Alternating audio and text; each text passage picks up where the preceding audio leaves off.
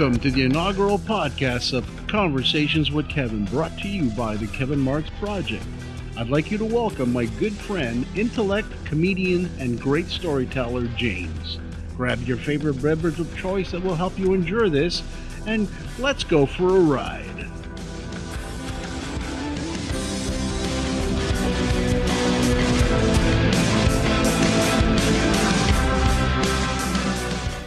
Live from Hudson. That's a good one. Well, we're here with James, a good buddy of mine, and an amazing storyteller. So welcome to the Conversations with Kevin on the Kevin Marks Podcast, inaugural show. And James, welcome. Hey, thanks, man. This is going to be really, really recordable. That's a good description. Record setting? We don't know. Probably not. I mean, the first million views are going to be tough, you know what I'm saying? Yeah. But all joking aside, it's good to have you here. You do intend to market this to special needs groups, eh? Mostly, maybe their bar won't be that high. We have to aim low. Yeah. Well, I think there's a few groups of society that we could go there. But it's not about the hating, right? No, there's a lot of people that are as messed up as we are that are going to enjoy this. Oh, yes. There's a niche market for people of our style and our intellectual isolated numbness. trolls. Yeah, exactly. Gotcha. So you're here early this morning. We're doing this like at 7:30 in the morning because this is James' availability, and it works for me because I got a busy day today. Who's playing this afternoon? This afternoon, oh God, I have such a bad memory. I think it's the Lions, and anyways, I'm going for the Lions. Okay. The other team doesn't matter. Are you going? No, we're staying here. Okay, you having buds over? Yeah, well, Sean's coming over, and we're going to... okay, this is funny. We watch a lot of TikTok videos, and we send each other videos, and every now and then there's recipe videos for like really bad recipes of stuff that people shouldn't be eating because it's just going to give you a heart attack in the spot, you know? So he sent me this video about air fried Twinkies. Oh. So what you do is you melt the butter and you put the butter on the Twinkie with a brush. And then you put it in the air fryer till it gets crispy, crunchy on the outside, and soft and hot on the Twinkie soft and hot on the inside. So that's going to be our football dessert snack today. And I'm sure if you look that up, you could find a YouTube where they do those super hot pepper eating contests. Yeah, they've had air fried Twinkie eating contests, and somebody can like down 70 in a minute.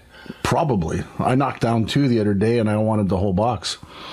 I had to test it, quality control, right? Oh, of course. Yeah, of course. Not that I was being greedy, Hey. I bought 2 boxes of Twinkies just in case I need a little overflow for testing. You got to put your Twinkie where it counts, That's what she said.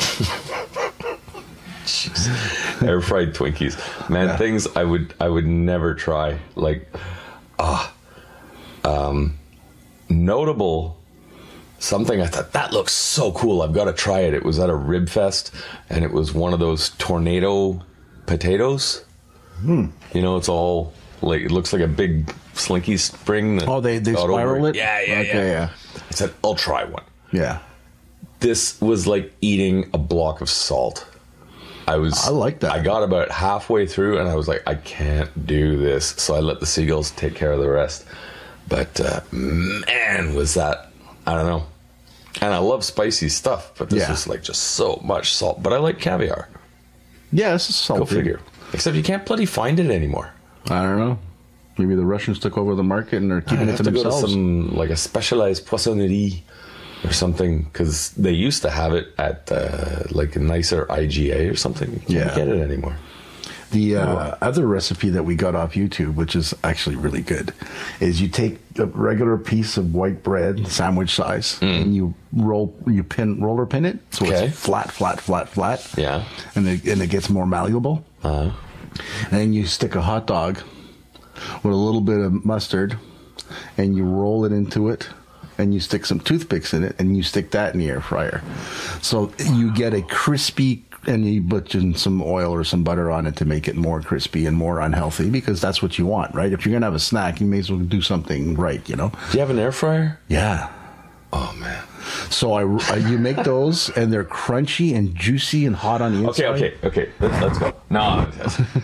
You want to have some? No. Too early. I don't have any hot dogs or bread, so or Twinkies. I have the Twinkies. Okay. I did promise them to Sean, though. Okay. No. Save it for your game. The next podcast, we are going to have Twinkies and rolled up hot dogs. That'll be our snack during the show, okay? Or before or after, whatever. It depends how you want to do it. All right. I'll double up on the blood pressure meds that day. That's a good idea. I always have that extra pill they gave me for one of those days where I have a little extra high blood pressure. They said, take this in case your blood pressure is over 140. I'll probably take 2 that day. Jesus. Miracle of modern medicine. Yeah. So I have to comment. Yo. I like your shirt. Oh, thank you. You look snazzy. This was a gift from my good friend Vladimir. He brought it to me from Panama. That's pretty cool. Yeah. It's nice to have friends who think of us. Yeah. I mean, I don't have a lot of... I don't have a lot of fancy vêtements, but I do have some select items that I kind of dig. It's like what I was saying about friends, think of us... you never know who your true friends are until they do something that is not necessary, but is actually very beneficial to you, and they do it for you. I have a friend, Bob, who I went to see Genesis tribute concert with on Friday. Oh, how was it? It was awesome, dude. Wow. These musicians are top notch. Yeah. What they do, I probably explained this before, but I'll explain it for the people. What they do, they're called Musical Box. Right. And they recreate a show verbatim that was done in 1974 at the Montreal Forum. Okay. They got the bootleg. They wrote down all the script. So everything he says between songs is what Gabriel said between songs. Oh, wow. And the set is in the same order. The improvs they did live, they reenact. So it's like a time travel trip to 1974. Yeah. That is so cool. The crowd was on fire. And the light show was moderate but good. And the reason why I'm bringing up this show is that you know a good friend when they think of you. And I have a bad knee, and I have a hard time sitting at the Bell Center or any of these places because I got long legs, and I'm a big guy, and my knee gets locked. This was at Place des Arts, no? Yeah, this was at Place des Arts. But nonetheless, much more comfortable seats. Yes, but nonetheless, he considered that, and he got me an aisle seat. Oh, nice. So you can stretch in out. the loge. Oh, nice. It's even bigger and more comfortable. Yeah. So that's where I was saying friends who think of you in a in a way where it's not really necessary to go that far is really cool. Yeah. So like your friend bringing you that shirt, he thought of you. Well, I gave him a ride to and from the airport, and I picked up his mail and checked on his place in his car while he was gone. Still didn't need to do it, right? You still thought of you. He's my neighbor, of course. He's a nice guy, you know? So it's nice to have people like that in our lives, you know? And as I get older, I start to appreciate the special friendships. I know you don't. No, they get thin. Our circle of friends gets thin. Then you got a bunch of buddies at work. I mean, we both worked at the same place, and it's their life or jobs. Beg your pardon, but yeah. I don't live in the plateau anymore. No, but your friendships get weeded out as time goes by because people change. Yeah, your common interests change. Sure. You know, I mean, and they get married and they have kids. Married, busy. It's like trying to make a band when you're in your 50s. Well, that's almost impossible because it's like getting married all over again, but to 3 other guys. You know, it's like you have to have relationships with 3 other people in a band. Yeah, that are cohesive, and not only do you have to agree on the music. But in between... But just the rehearsal schedule is nuts. Yeah, and also the socializing in between music is something that is... the guy could be a great bass player, guitarist, drummer, singer, and be a total idiot socially. So you have to sacrifice, dealing with that environment between shows and during breaks and stuff like that, and to appreciate the quality of his musicianship. So bands, especially at our age, because, at one point they have kids and they're married, and after that they have more free time, and then they have grandkids. So it's not an easy thing, And the longest band I was in, it was all like we hung out, just pals, as well as that's a great setup. Let's go rehearse. Because you hear a lot of stories, like Pink Floyd near the end of the Wall tour, they put all their trailers far apart from each other. And they had pathways to lead to the stage that didn't cross paths because they couldn't stand each other. That's functional. So making music with people is like a relationship. It's like a marriage in a sense. It's like you got to get along. Oh yeah, and you have to have common interests. So that's sidetrack, but that's Your story about the musical box reminds me. I saw a pro show like that, but it was the Beatles. Oh yeah, and this was back in 1897. A long time ago, early 80s or before. And the way they introed, the first thing you saw on the stage, they had the lighting set up so it looked like black and white lighting. Yeah, black and white television, and they had a semi-transparent curtain at the very front of the stage that looked like an old style black and white TV. Oh, that's cool. And it opened with Ed Sullivan coming out going, "Ladies and gentlemen, the Beatles." And they started playing as they did on their first live American broadcast. That is very cool. And it just said it, man. It was so historic to see this stuff. Yeah.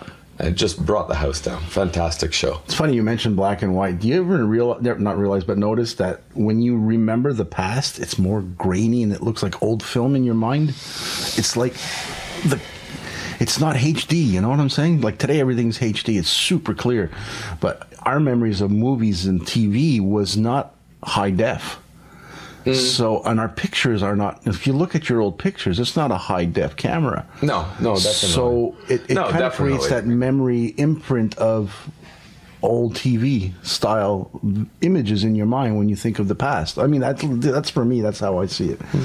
And whenever I do video editing, I like to add that old TV grainy style every now and then, because it's artistic. What I used to dig is on like a game show, black and white game show, the animator's watch would always get like a starburst on it. Yeah. Like a hot point of an old flash bulb. Yeah, it's like a lens flare. What is that? Yeah. Wow, things have changed so much. Yeah, it's anyway. It's interesting being this age. Yeah, I find the thing I like the most is I was born before a lot of this stuff happened, and I've seen it happen. Now, that's true for any generation. The oldest person I ever knew was a gentleman named Morris Lee, and he was born in 1890. Wow. Yes, 1890 in England. He went from horse-drawn carriages and steam engines to internal combustion engines to electric, computers, rockets, space exploration. I mean... Not to mention communications. I mean, Morse code and wireless. Yeah, I mean, 1800s, you had a telegraph pole, and that was it. Yeah. It's like my grandmother was born in 1902. She went from horse and buggy, outhouses, no toilet paper, which is something we don't realize. No, absolutely. To man walking in the moon. It's so groovy. That James Bond film, Live and Let Die, the first one with Roger Moore. He's on Saint Monique, and they're big into voodoo. Yeah. And they were doing this ceremonial dance, and it's very similar to that. And I'm going like, okay. Like, my friend Vladimir is from Panama, wicked good percussionist, like, amazing. He knows all of these. Oh, that's a whatever name of rhythm, and that's a whatever name, and that's a whatever style. And he knows all this by heart. right? And his rhythms have names. I just go, this is written on January 19th, and it's the first part, and that's the second part. Yeah. Like, I don't have a title for it. He would probably go, oh yeah, that's a traditional this and that. So yeah. Anyway, well, that's what makes me think about music, like making me think about music, because being a guitarist, I'm not trained. I don't know anything about music. I don't know how to read music, write You're music. an intuitive player. Yeah, and when I learn music, I realize it's something I already knew, but I didn't know what it was called. So when I play a scale that I just thought, not like created, because there's no making up new scales, but when I start intuitively making a scale, somebody go, oh, that's something, something, something. I go, oh, okay, I didn't know how to name. Like everything has a name, but I don't know. So learning is almost like realizing what you already know sometimes. You know? really got to specialize in that. I mean, it's virtually impossible. I am of the opinion to know everything there is about music. It's impossible. Unless you're an absolute freak of nature like Mozart. Or Zappa. Or Zappa, somebody of that, you know. But even, and those are composers. Yeah. Let's make a big distinction. Yeah. I'm a cover tune drummer. Like, that's what I really enjoy doing. Yeah. And that's just copying somebody else's work. The people who actually write and compose, that is very, very unique. As you said, I'm intuitive. I'm also an improv kind of guy. Yeah. Like, I play with people who are better than me, and we do a jam, and they can't follow because they don't know what it sounds like already. And that's the difference between what I do and what most people do like you do. They do covers, they understand what they're doing, they've learned it, they know it by heart. I couldn't do a cover for my life, say it was my life dependent on it. But I could create a song in 10 minutes and it's palatable. I like cover. I've always been into rehearsal, practice, and training. And so for me, it's like, how can you play the same thing over and over again? Because I'm trying to perfect it as close to the original as possible, and I got a thing for that. I don't have patience. I don't mind repeating. I don't mind routine. See, that sounds like work to me. Yeah, Frank Zappa said it really well. He says, you know, there's a lot of amazing guitarists out there, and you go see their show, and they play the guitar solo exactly note for note, like the album. And then he says, I never play the same guitar solo twice. And he goes, if you made me do that, it'd be like punching a clock at a factory. Mm-hmm. That's how I feel. Yeah, and I get that, And it's just, both ways are totally necessary in life, because you need people like you who remembers things I'm not perfectly. good enough to do what they do, so I just go, I'll stick to the mark, okay? Yeah. You know. I've improv with you, and you do good improv. Well, I do more improv on the djembe. This marvelous instrument. Remo World Percussion. Beautiful. Yeah. And very nice. That one I can really improv on, probably because it's scoped down enough to my skill level, because I'm using just hands. And I have this thing when I walk, every time I walk, I've always got one of those like or some kind of a marching rhythm going on in my head. You keep the beat in your head and you're walking, yeah, and it's like I always keep a piece of paper in my back pocket and I go, oh, stop, that was really cool, and like jot it down, you know. Well, that's the difference between me and you, because I do the same thing with my creativity. As like I'd be at work and I go tum tum tum tum tum tum. Okay, that would be a good beat for a guitar riff, and then I just do it over and over again until I remember it. I don't write things down. I don't know how to do that, but I can teach you, man. It's not hard at all. That like that's what my kind of script looks like. Yeah, that looks like hieroglyphs to me. You know, that looks like the Egyptian pyramid. You know, but that's what's interesting about people. If I can do it, it's not. You see, you say that because from your perspective, it's easy. But from my perspective, it's Chinese. So to me, that's like learning a new language. And after 5 years old, it's hard to learn new languages. That's what they say. The first 5 years, you form your learning structure. But that's what's interesting about people, because people are different. People are... sorry. Oh, you got a call? No, it's a reminder for my medication.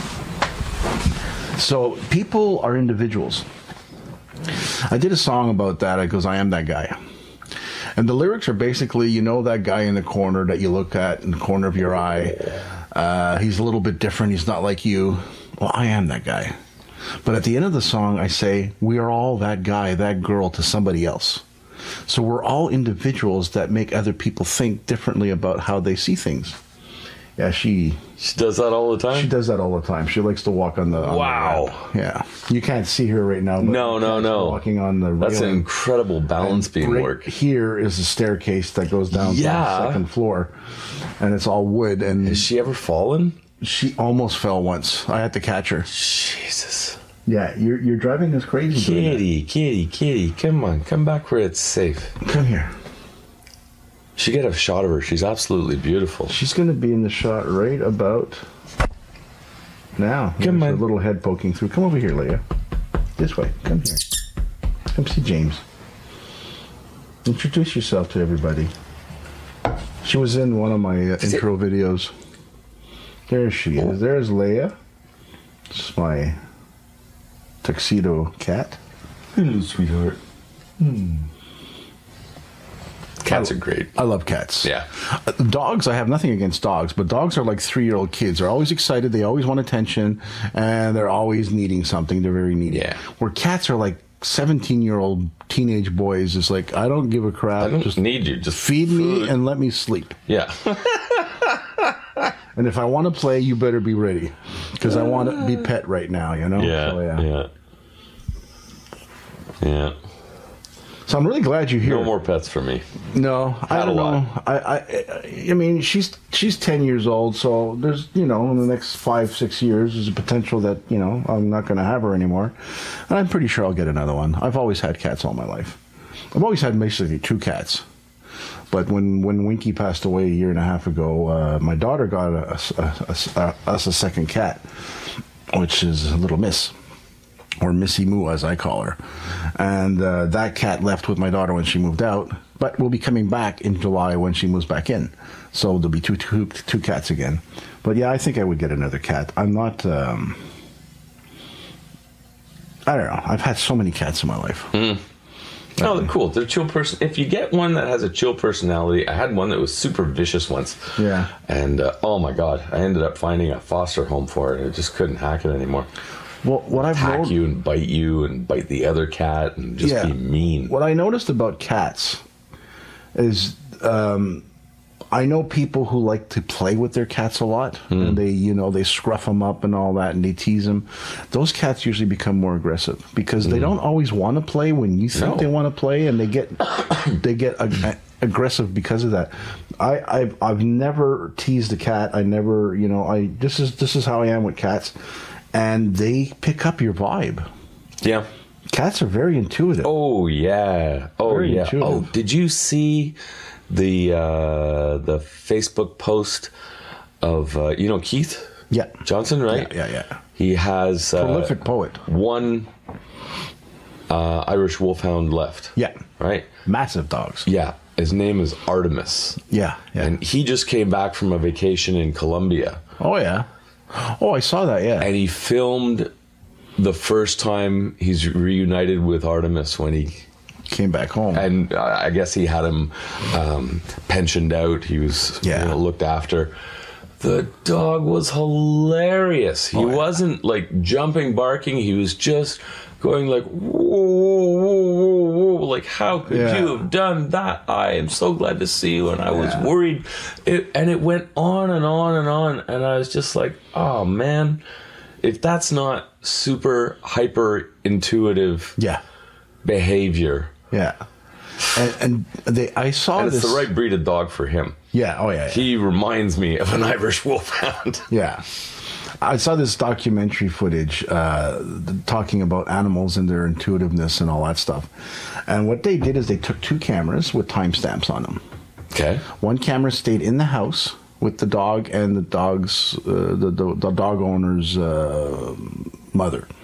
So she left. Then the other camera followed her, and the other camera stayed inside the house. Okay. The dog went to the door when she left, stayed there for a few minutes, and then the dog sat on the couch next to her mother. And the girl went to the park about 2 blocks away, and she read a book. And about an hour later, she closed her book and put it in her bag, and the dog got up from the couch and went to the door. Get out. And waited for her to come home. Wow. Now, when I used to work... my window in the back there is facing the parking lot. Right. I would come home, she'd be looking out the window. Wow. And she'd look at me come out of the car, and then when I come to the steps, she'd be at the bottom of the steps like a dog. So they know these things. Oh, yeah. Yeah, it's crazy. They have really good internal clocks. There's a neighbor of mine who has some kind of husky breed, lives downstairs, real gentle dog named Zeus. And they look after him really good. They're always walking him. They get him out a lot. A dog like that needs it, right? These people who try and turn a husky into a Chihuahua lap dog, it's a disgrace. It is. Anyway, but in the summertime, I'll be sitting outside on the balcony.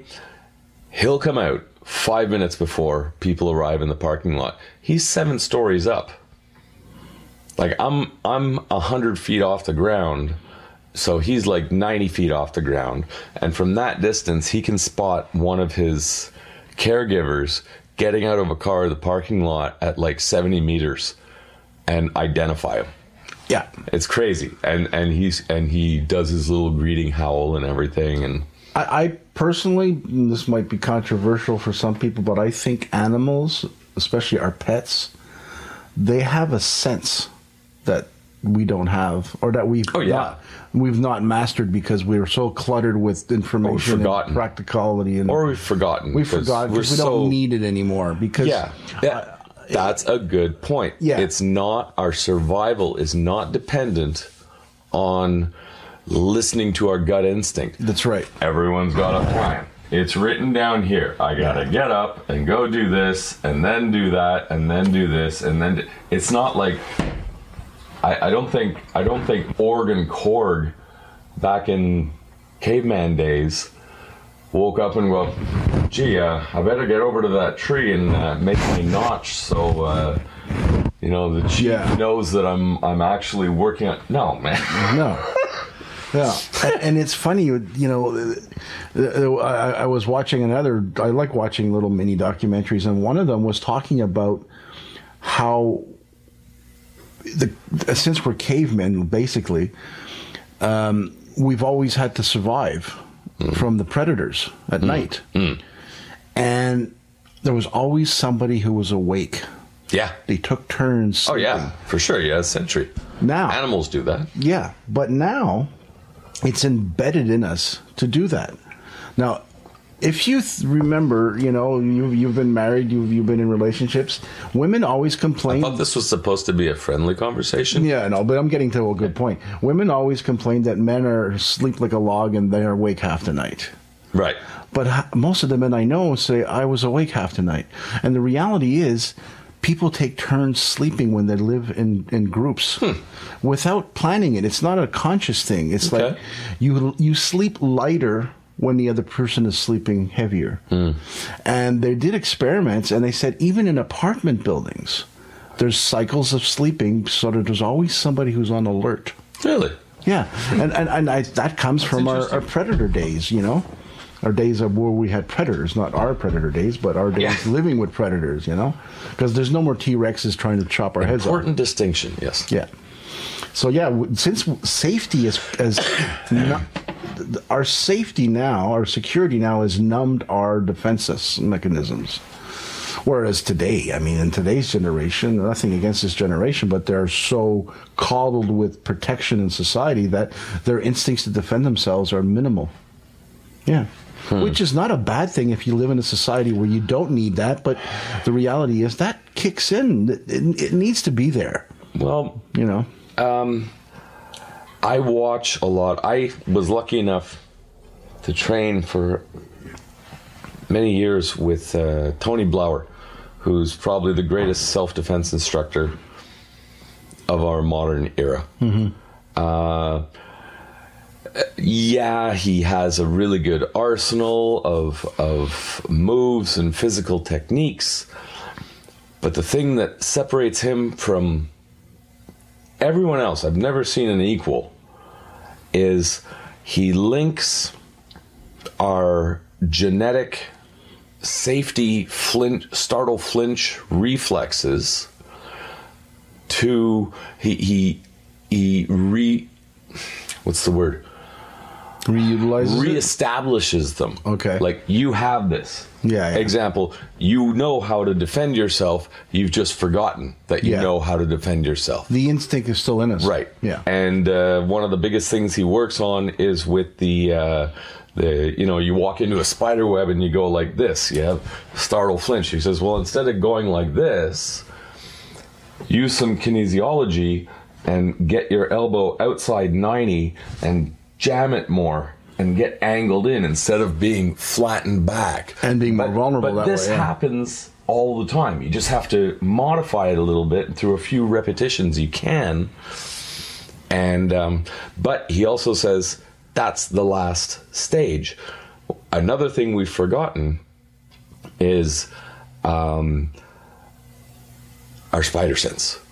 Before anything happens, there's always a pre-contact symptom, a cue. Yeah, I agree. We go, oh no, that wouldn't happen. Yeah. Instead of listening to your gut instinct, going, oh, heightened alert status. Okay, scanner's up. Yeah. What's going on? And he works it like that's where the conflict starts, and that's where the resolution to the conflict, that's where the planning starts. Now, you can't control it because you don't know where the conflict is going to go. Yeah, exactly. Your opponent controls the fight, but you don't have to remain in surprise. And he says that's the dangerous part of and this is like tying into what you're saying, in a society where you do not need defense, it's, wouldn't that be great? Yeah. Wouldn't that be great?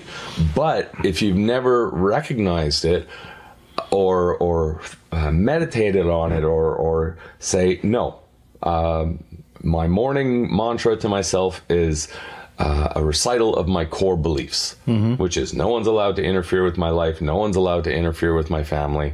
La, la, la, la, la, la, la. And you got to think that out before. It's better. It's better. It doesn't mean you can't do anything if you never have, but it's just the more you acknowledge it and meditate on it, and I'm 60, and I have senior moments, and I just forgot where I was going with that. That happens to me all the time. There you go. Well, let me interject so you can remember what you say. I 100% agree. I was in my early 20s starting to do recording, and I went to Steve's Music and I bought a Fostex 480 8-line mixer with a 4-track tape. And that was like the bomb. Wow. I mean, everybody says, why do you need that? It's too much. I says, no, I know what I'm doing. I like this. So anyways, it was like $1,800 or $1,400. Oh, man. At the time, that was a lot of money. That's serious change, yeah. So I had $1,000 cash in my inside pocket, and I needed the 400. And there was no cards back then. Yeah, no guichet automatic, yeah. Well, the guichet was there, but there was no Interact at the cash. Oh, okay, I see what you mean. So I'm downtown on Sherbrooke Street, now René Lévesque, and I'm at the corner of Sherbrooke and something, and there's a bank there. So my friend Norm pulls up on the side of the road, waits for me in the car. So I get in, and I'm standing, and there's a mirror, right? And there's two people ahead of me. And I come in, and there's two guys there. And they say, hey, go ahead first, we're not ready. So right away, my spider senses lit up. So the whole time I was waiting. Oh, they let you cut in line ahead of them. Yeah, okay. Yeah. So I'm watching. And now the two people are gone, and now I'm alone with them. Now I knew something was going to happen. Yeah, man. Yeah. So yeah, the spidey senses are real. Yeah, for sure. Yeah. For sure. And it cracks me up because there's so many people. Okay, one thing I really don't like is pseudoscience. And well, that's a touchy subject because pseudoscience was the world is round and not flat. That was pseudoscience back then. It was, yeah. You know. We know better. Yeah. Falling off the edge of the earth, that was pseudoscience. Yeah. There's I used to work midnights, and there was this. Well, we worked together on midnights at one point. Right. There was this overnight radio show that you pick up from the States at the time because the broadcast strengths go down. The Art Bell Show. Pick out exactly coast to coast. Coast to coast with Art Bell. God rest his soul. And greatest radio interviewer ever. And he had these whack jobs. Yeah. On, and I'm just like, what the heck are you talking about, man? Like, are you serious? And yet it gets eaten up. Like people who read horoscopes and stuff like that. It's just like, oh no, my horoscope said.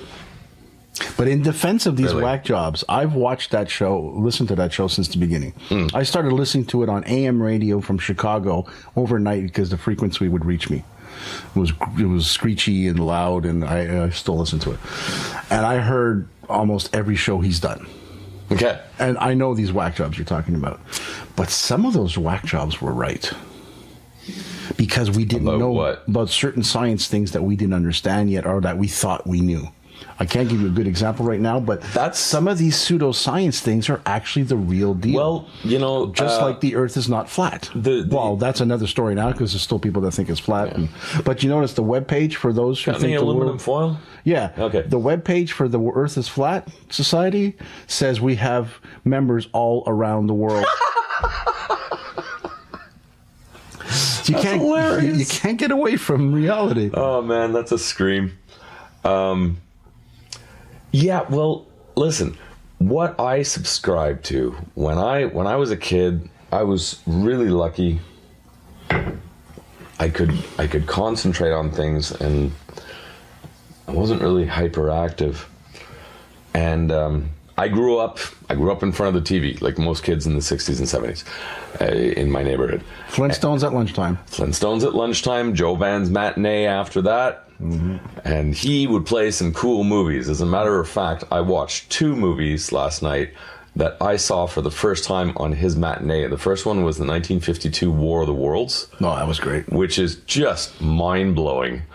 And what a psychological project that was. Oh, psyops, big time. Oh yeah. And the other one was Dr. Strangelove. Yeah.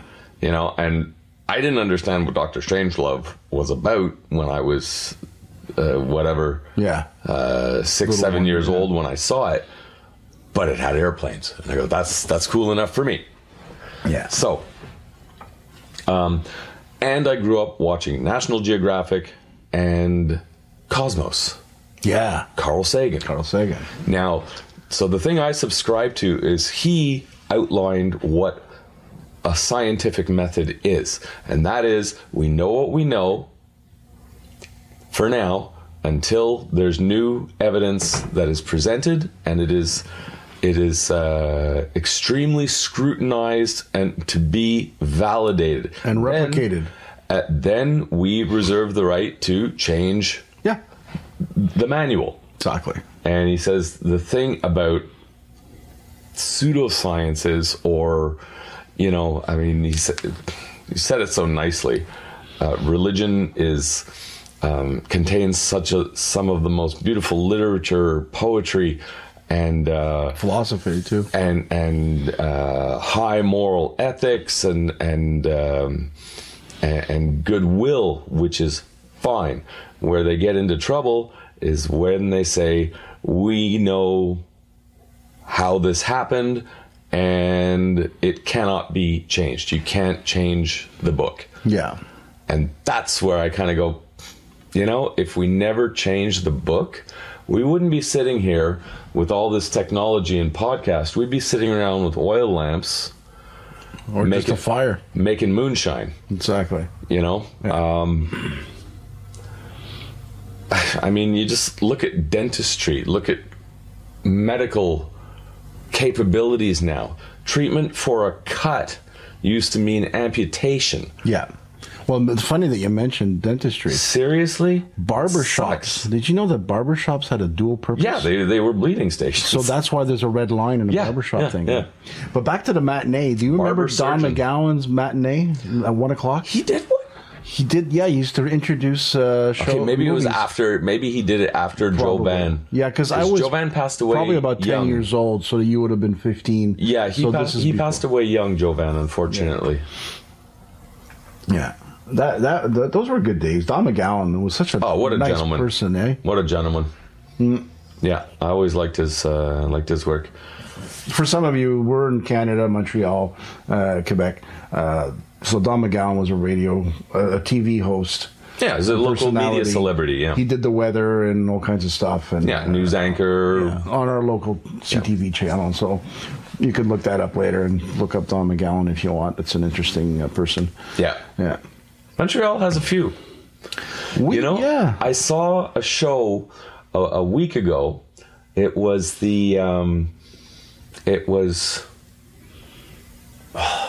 what's the brand name of it?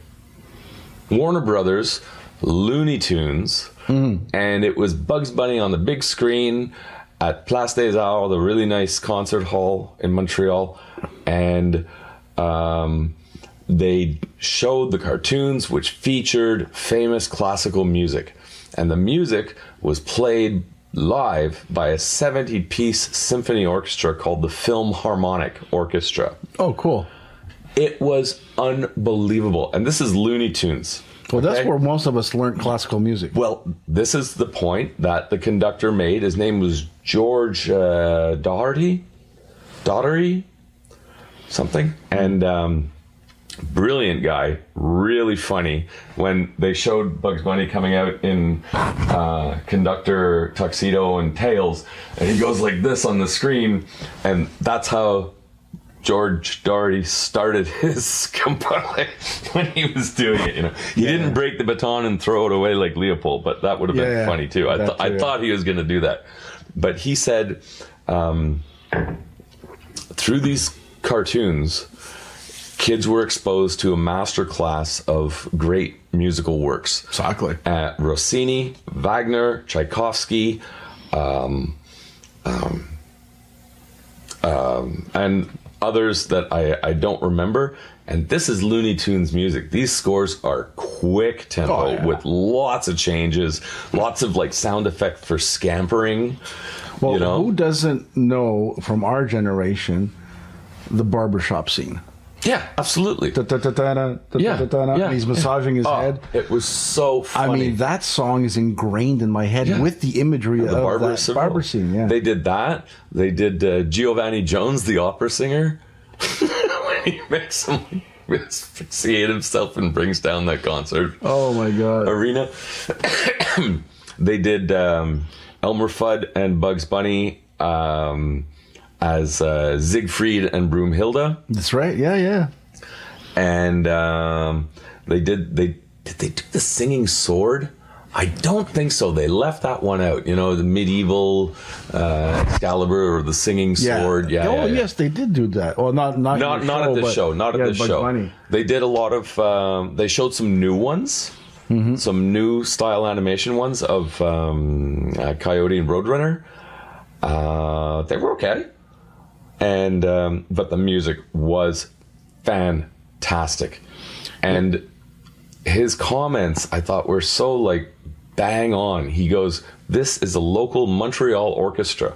In 2023, they did 75 live shows. Wow! And they specialize in doing music for movies. Yeah. Which a lot of editing and post-production is done here in Montreal for films that are even made abroad. Yeah. Montreal is huge. It is so bloody unique. So getting back to Don McGowan, Montreal is a fantastic crossroads of artistic input and exposures. Mm-hmm. I read a book called Swinging in Paradise, and it's the history of the evolution of jazz in Montreal. Oh, cool. And it started back at the beginning of the 20th century.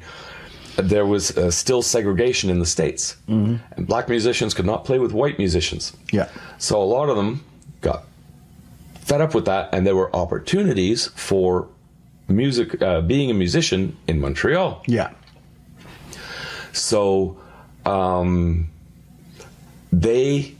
Prohibition too, that attracted a lot of people to Montreal. Oh yeah, Party Central here. Oh yeah.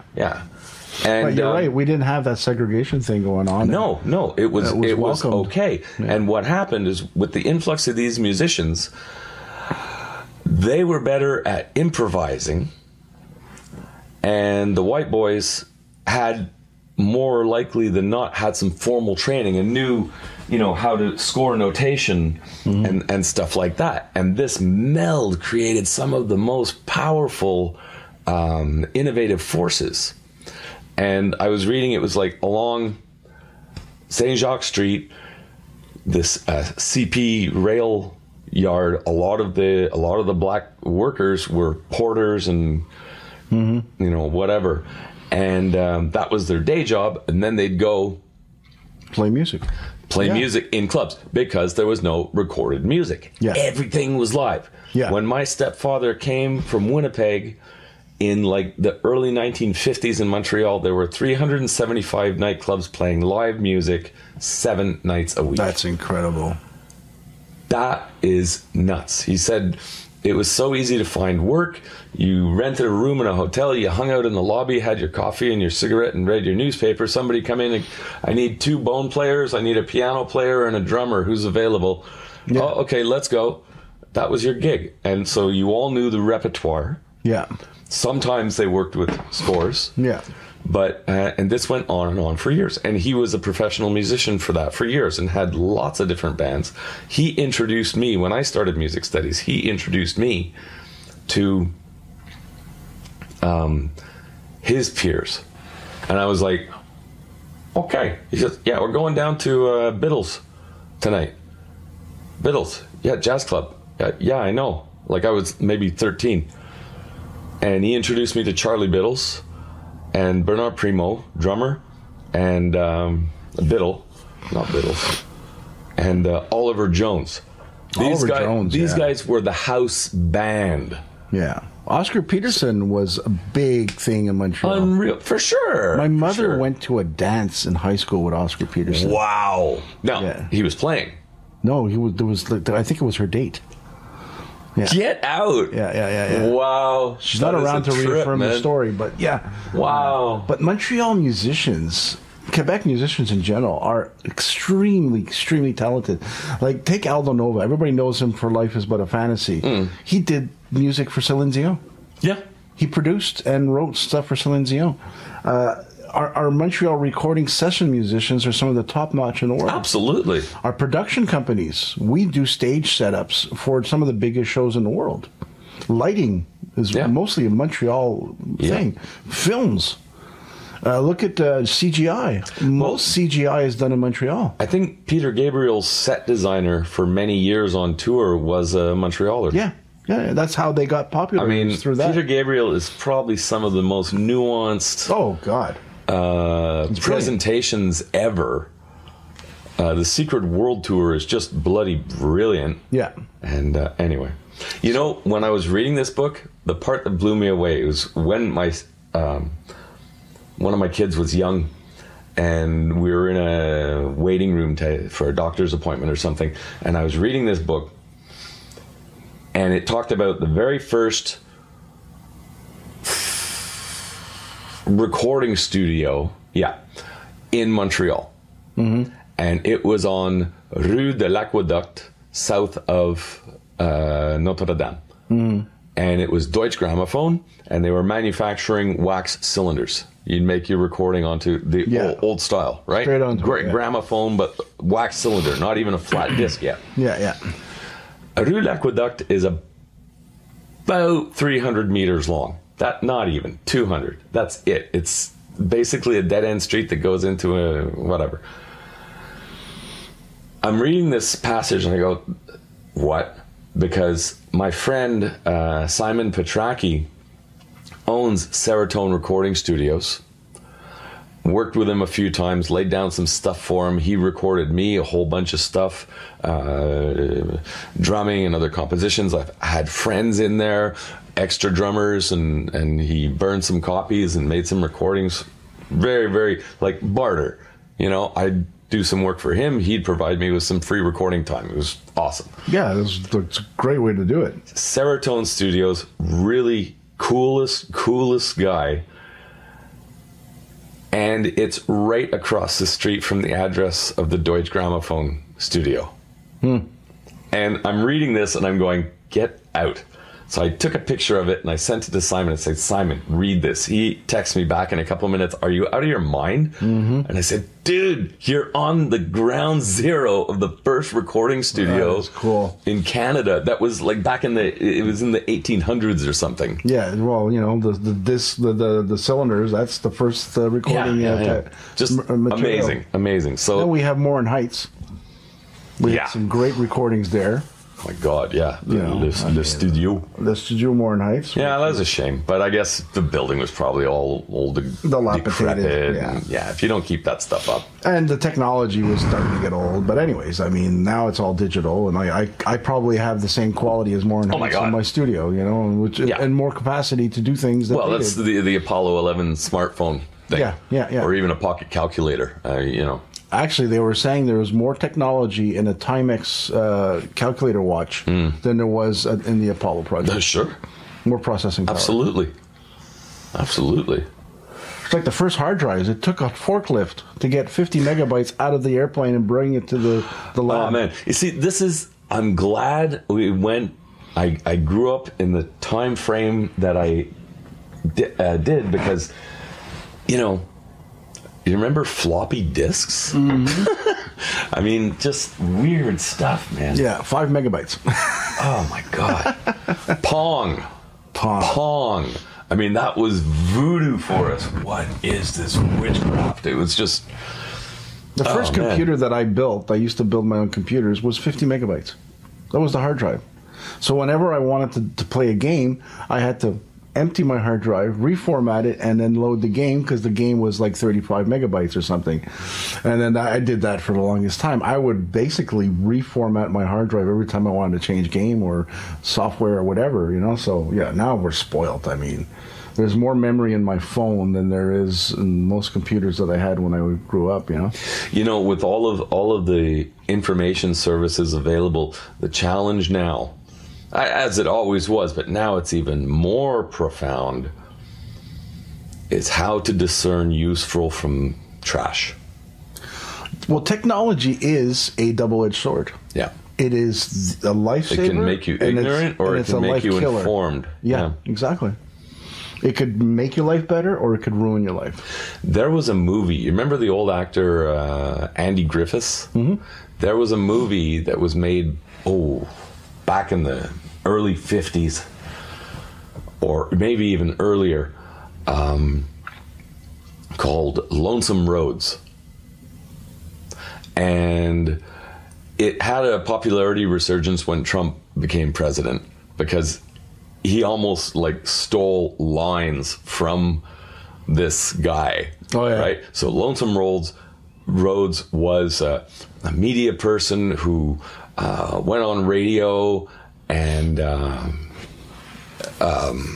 he became a politician, whatever.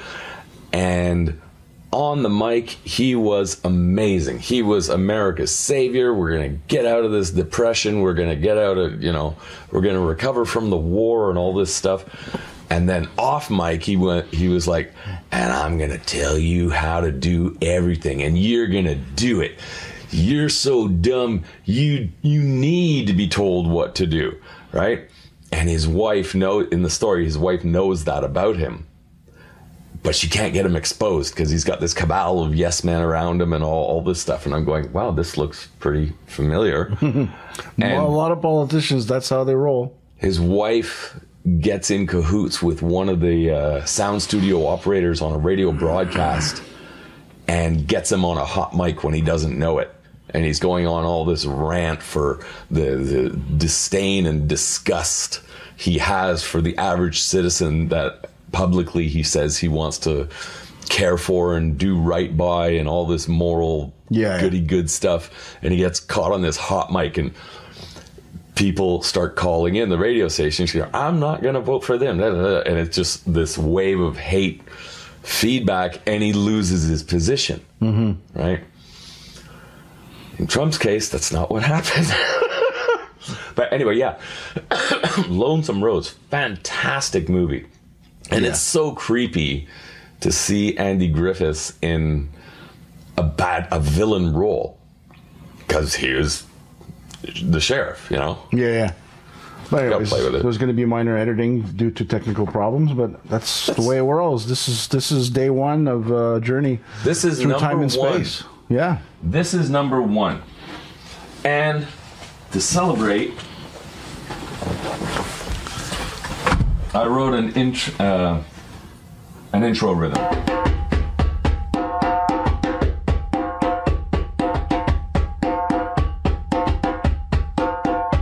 And we have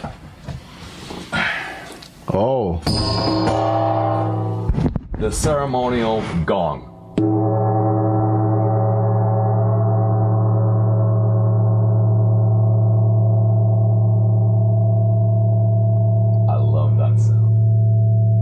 Nothing beats a real gong. I have one on my electronic drum kit that does the job, me too. But it doesn't do that. It's not the same. This beauty, I went down to Chinatown in Montreal one day, and I had no idea what I was looking for. And I walked into a bunch of stores, just like aimlessly lost. No idea what I'm looking for.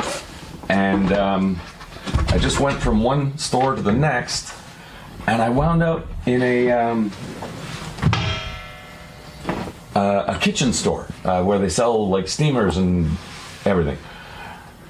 And I'm like, what the hell? I don't even do Asian cooking. I don't, I'm like, what am I doing? What am I doing? And I wandered all the way to the back of the store, and that was hanging on the wall, up on behind a rack of wooden spoons or something. That's pretty cool. Yeah, I like stores like that. Yeah, they wanted $225 for it. I saw it. I asked the lady, "Can I try it?" And she goes, "Yeah." So I gave it a tap, just like I did there. You don't have to bash it to know its qualities. Like, one of the fun things I love doing when I go drum shopping is trying out cymbals. Do not buy cymbals online. Okay, it just doesn't work. Oh, it's like a guitar. Yeah, you have to play it. You have to hit it with the stick, hit it with the edge of your thumb to get like a gong sound out of it, and you can tell its qualities as the sound dissipates. Anyway, so I tried it and I went, "This is really cool." And I looked at the lady and I said, "At $225, it's got a lot of dust on it. I think it's been in your store a long time." Yeah. So I think I got her down to like $160 or something, which is a steal. Because if you go into a music store and you buy, now this is not brand name, there's no name or manufacturing mark on it at all. It just sounds good. And it's heavy brass and it's authentic. That is cool. If, like, I was in a music store, now they had different sizes, but a little one like that, which is portable. I mean, I don't have a trailer van to move stuff around, so you gotta be able to carry it. Yeah. You can't go Keith Emerson, Carl Palmer on yourself, Yeah. And one like this, they are like $650. It's crazy, eh? Yeah. Because it says Zildjian or whatever. Exactly. It's all marketing now and branding and everything. And that's, it's like doing this podcast. I'm looking at microphones, and they have all these, there's all kinds of brands now that are targeted for podcasters, which are not generally people who are recording people or studio people or anything like that. And I was looking at, okay, what's the specs and why would I buy this $300 mic and all that? And I got this Shure SM58, which almost every song in the 70s was recorded with on vocals, Okay. And the sound quality is great. So I already have microphones. So the branding is a big thing because like podcasting, everything's podcast this, podcast that, and they're just pieces of tech that have already existed in the music world, but being reapplied for a different purpose. And so branding changes the price. Absolutely. I mean, and I get it. It's all marketing. It's all money. I mean, I understand, but right? I'm not married to it. Mm-hmm. If something works perfectly adequate to my needs, which are negotiable,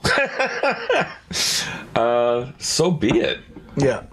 You know, if I find a drum for $10 that sounds amazing. Same thing for guitar. Yeah. I've got cheap guitars that sound better than my most expensive guitar. Who's the guitarist? Jack White? Yeah, he makes his own guitars. And out of like an old cigar box and a cup of like lock wire or whatever. My favorite guitar right now that I play in my studio is a homemade guitar that I made. That I forgot about how good it was until I played it again recently. And I have a Les Paul, I have, a Fender and Telecaster, but that guitar sounds awesome. There you go. And they're cheap pickups, and it's a regular off-the-shelf neck and body, and there you go. Did it myself. Okay, I'm going to plug in this tablet because I think we're losing power. And that's not a problem as far as anything goes.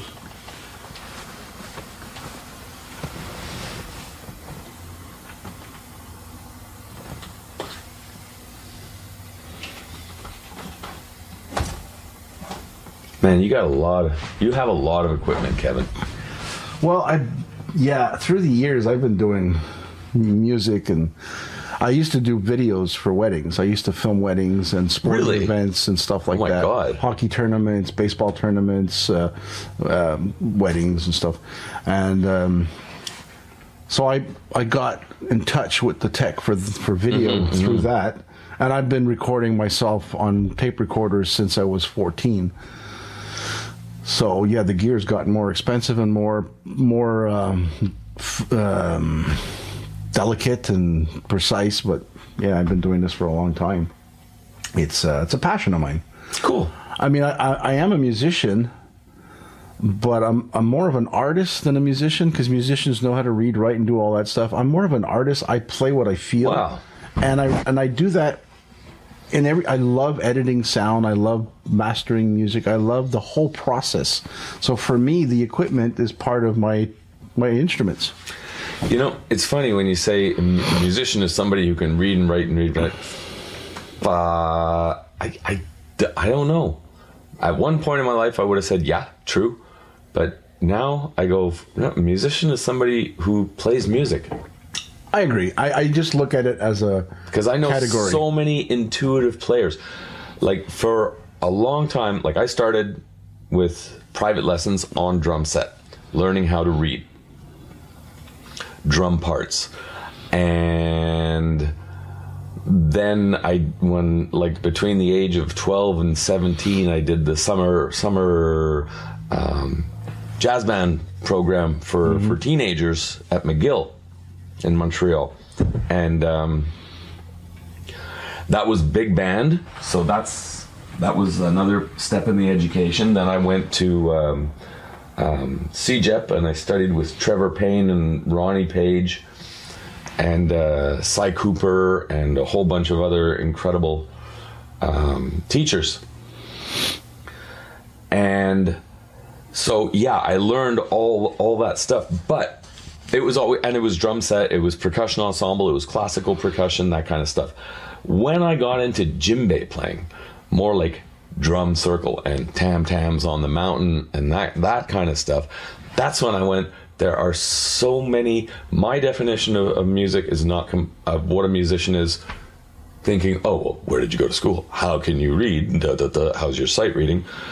That's a very limited scope definition for me. Because I met so many intuitive players who could just groove so well and never had a lick of of formal education. They just jammed with somebody and they became amazing drummers. And like my friend Vladimir, who I mentioned earlier, who knows the name of all these rhythms, doesn't know how to write them out, doesn't, Yeah. But that's how he learned to play percussion in Panama. Yeah. Well, that reminds me of Dave Grohl. I saw him in an interview, and he goes, I'm not really a drummer. He doesn't consider himself a real drummer in the sense that he just winged it. And that's how I'm paraphrasing, but that's okay. I'm sorry, I'm drawing a blank. Dave Grohl, Foo Fighters. Oh, right. Okay. And he goes, I just winged it. I mean, I just did what I did, and that was it, and it worked, and that's great. And there's a lot of guys that are like that, Like John Bonham never had a drum lesson. Really? He's self-taught. Jesus. It's a natural, So there's a lot of professionals that are in that category. So I don't feel alone. Not that I'm comparing myself to those two, but I don't feel alone in the sense that I'm not your standard musician who's got the knowledge and knows what he's doing. I just do it, and it makes sense, and I like it, and there you go. That's all it takes. Yeah. Buddy Rich had that claim too. Like a new piece of music, he'd have somebody play it through a couple of times. He'd go, okay, and then he would just turn it into his own with his own style. Freak of nature. And he was a big inspiration on John Bonham. Oh yeah, John Bonham mentioned him a few times in interviews. Yeah. I was lucky enough to see him 3 times at Place des Arts. That is very cool. Yeah, that was unbelievable. Because of my stepdad, who was a jazz drummer in Montreal, and he knew all these guys. When the big names would come to town, he'd always had a line on tickets. And so I saw Buddy Rich 3 times, and I even saw Count Basie once. Wow. Yeah. Like a year before he passed away. Unreal. That's the real deal. I'm not a huge jazz fan. Some of it just gets on my nerves.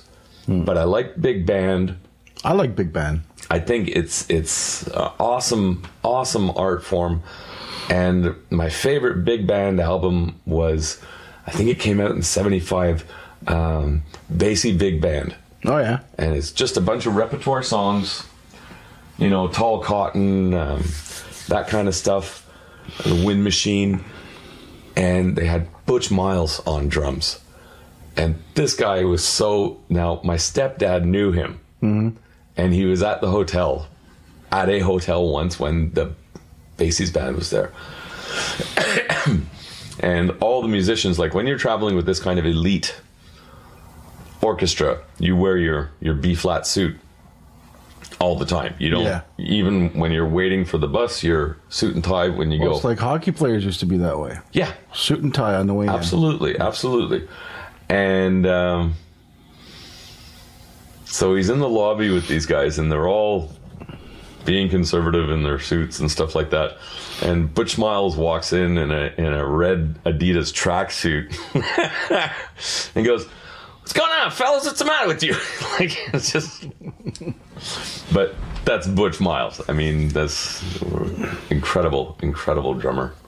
I know it's cliche, but I love the Glenn Miller Band. Oh, yeah. I mean, some of the best stuff was done with that band. I mean, Absolutely. It was just incredible. Yeah, the Glenn Miller Band was pretty cool. No, absolutely. That's absolutely. My father used to listen to opera, Mario Lanza. And he used to sing like Mario Lanza. Wow. My father sang at my first communion at the church, at the top level where the organ is. Okay. And without a microphone. And he filled that place up. Wow. Yeah, he had a great voice. That's a talent, man. Yeah. Singing, like really being able to sing. It's like I'm a cover drummer. I do my best to get it as close as possible to, whatever. I had an experience one night. There was this dive bar in Dorval that used to have bands Thursday to Saturday. And there was local bands. There were some bands on like circuit bands moving around town to town type of thing. And they were good. They were fine. totally adequate for the thing. One night I walked in and I don't remember what the band's name was. It wasn't April Wine, but they had April Wine's drummer Jerry Mercer sitting behind the kit. Awesome drummer. And I'm talking in a place that holds maybe 80 people, like packed to the gills. And I walked in, and right away I just went, like, the precision and power and drive that this guy was putting out. I just went, okay, no, that's a 10. The other drummers I've seen here over the past few weeks, no, this guy, okay, and that's the difference. It was just like, yeah. Jerry Mercer, I compared to machine. Bonham in the sense that he wasn't always on time perfectly, but it fit. He was that anticipated hit, and that, you know, which, you know, some people he was played with him timing machine. Didn't like that, you know, because the way he played. But I think Mercer is in the top 5 rock drummers. Canadian rock drummers, sure, or even worldwide. I mean, I'll put him in the top 10 worldwide as far as rock drummers. I'm not talking about your, you know, jazz and all that stuff. Yeah, no. It's got to be recognized as something completely different. I mean, there's Dave Weckels, there's Carl Palmer's, there's Todd Zuckerman's. Hey, you got Neil Peart. They're all different. You know, I'm going to say something blasphemous. I recognize how amazing Neil Peart is, or was, unfortunately, rest his soul, but I didn't like his drum solos ever. I never liked the drum solos in Rush, and I recognize his talent. He's amazing. He's an absolute machine. He deserves the title the Professor, but all it was him going and then doing that here, and then here, and then here, and then over on this instrument, and it was no nuances. You know, my favorite rock drum solo of the era. Okay, story time. October 13th, it's a Friday the 13th, 1978. I have tickets to go see Jethro Tull for the Bursting Out tour. That was their live album. Right, double album. Now, back in the day, there was no streaming service, there was no YouTube. Even songbooks. If you bought a songbook of your favorite group and they showed you the chords and drum parts and all that, they were intentionally altered. They weren't actually like, you know what I mean, right? Yeah, same thing for guitar. Yeah, exactly. And so I'm going to see this, and it was my favorite lineup: Ian Anderson, John Evan, David Palmer, John Glasscock on bass, Martin Barry on guitar, and Barrymore Barlow playing drums. Now, Barrymore Barlow had been with them ever since he did Heavy Horses, he did Thick as a Brick. I don't know if he did War Child. Anyway, but, you know, Thick as a Brick, come on. Yeah. And he's got this mix of like these bagpipe drum rudiments that he worked into this kit, and he was a master with double bass drum. He does, on the Bursting Out album, a song called Conundrum. It's the drum solo song, and it is the most musical. It's my favorite drum solo that he does, that I like. Now, I saw the show live, and what happened was, we showed up. We were entitled little West Island brats. We had tickets in the Reds because, you know, Dad was generous. And when we showed up, it wasn't like today. Security was a little different. What security? Exactly. And there were these big bikers sitting in our seats, and I went up and I went, "Oh, excuse me, sir, you're in my seat." And he looks at me like, "Go away while you can, because I'm going to throw you down the stairs." And oh God! So I look at my friend Tim. I go, "What are we going to do? I don't know. Let's go up." And so we're walking around the mezzanine. We got behind the stage. In those days, you could find an empty seat behind the stage. It wasn't securityed off or anything cordoned off. So I got before the insurance company started telling people what to do. Yeah, I got to sit behind the stage, looking right down on top of the drummer, because it's quite an angled. And it was the best view, because if you're sitting in front of the stage, well, you see the top of the tom-toms on the bass drums, and you see the drummer's head and his shoulders and arms, and that's it. I got to see everything, his feet, how he was doing everything. By the way, this guy had the most enormous muscular calves I've ever seen. He was a freak. He was like a bodybuilder. And anyway, what was I going to say? Oh yeah, and if you look at the Bursting Out album, the view I had was the photo actually looking down on top of the... So cool. For an opportunity, I got to see how he did it. I went, oh, that's the sticking pattern he's doing. Okay, I get it now. Because like I said, no YouTube. You could not go, Mike Portnoy talks about this and shows you a technique for that. I mean, it's like, what? When I was in band class, when I was like, this time in band class, when I was in band class, when I was like 17, my drum teacher said, go to Steve's music shop, talk to Mo Slutsky, he was like the drum guru at the time, and ask for this album called Five Guys Looking for a Drummer, or Five Guys Needing a Drummer. And it was a vinyl album, like a small jazz ensemble, well, 5-6 players, sextet I think they call that. Mm-hmm. Tool. The drummer in Tool does a solo in one of the songs, which will blow your mind. He incorporates digital drums and acoustic drums, and he has some programmed with different things, and he uses the technology in a very creative way. Mm-hmm. Really no, cool. I'm not saying it's. I'm just. No, it's just that there's a. If it's used properly, technology improves music. Like, absolutely. Look at keyboards. I mean, my keyboard plays grand piano. I can't afford a grand piano. Yeah. But I can put that on my recordings. And the sound difference on a mix with different instruments is really barely noticeable. I saw, I think it was the Us tour, Peter Gabriel, way back in the day.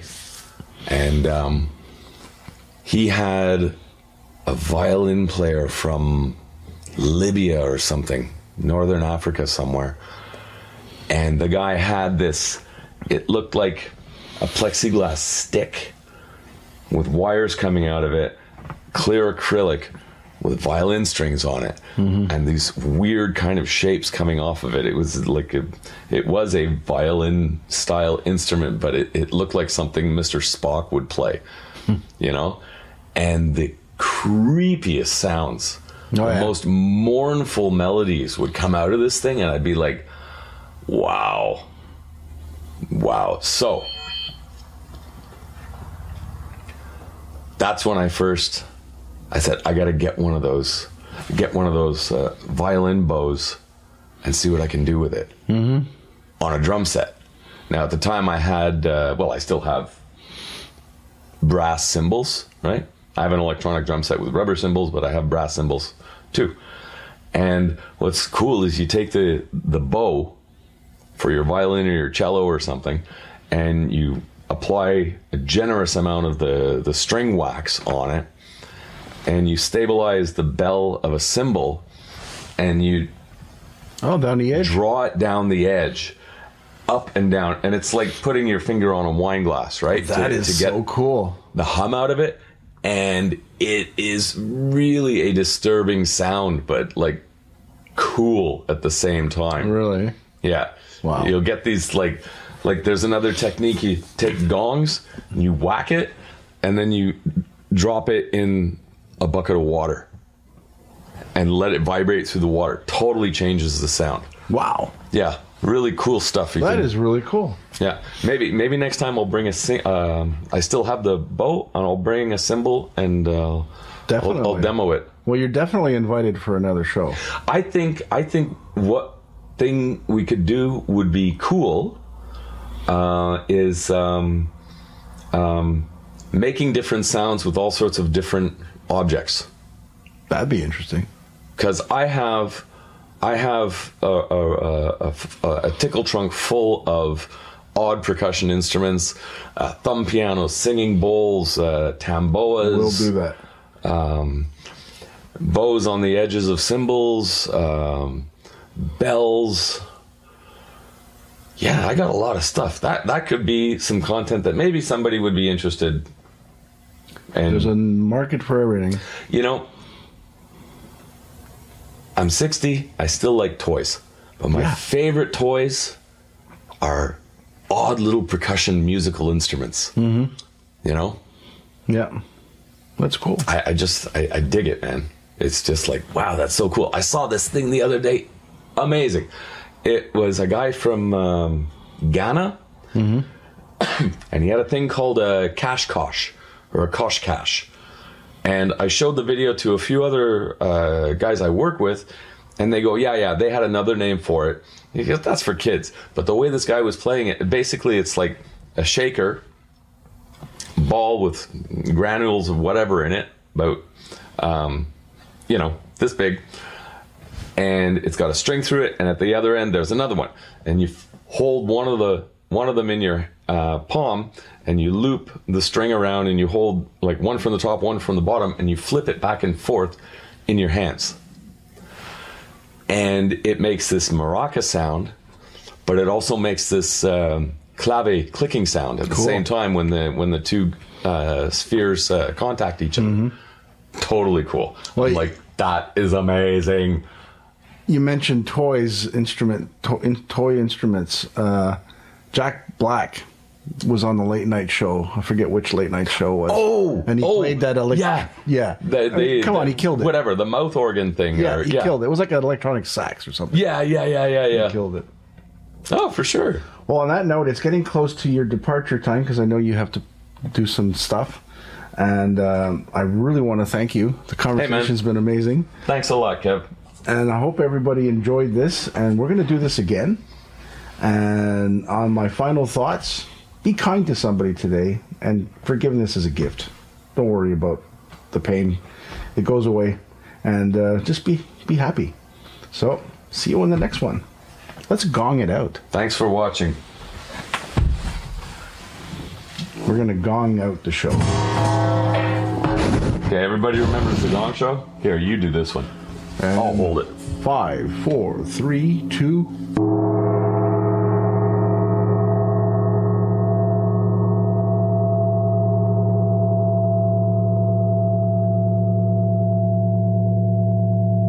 It's got a lovely sustain. You can just hear it. Spinal Tap. Great reference. Good way to go another out. A special two-parter on Final Fantasy. Thank you for listening, and I hope you enjoyed and hope you survived. This was the first podcast, and join us for the next one, where we'll be talking to my good friend and coworker, Sean.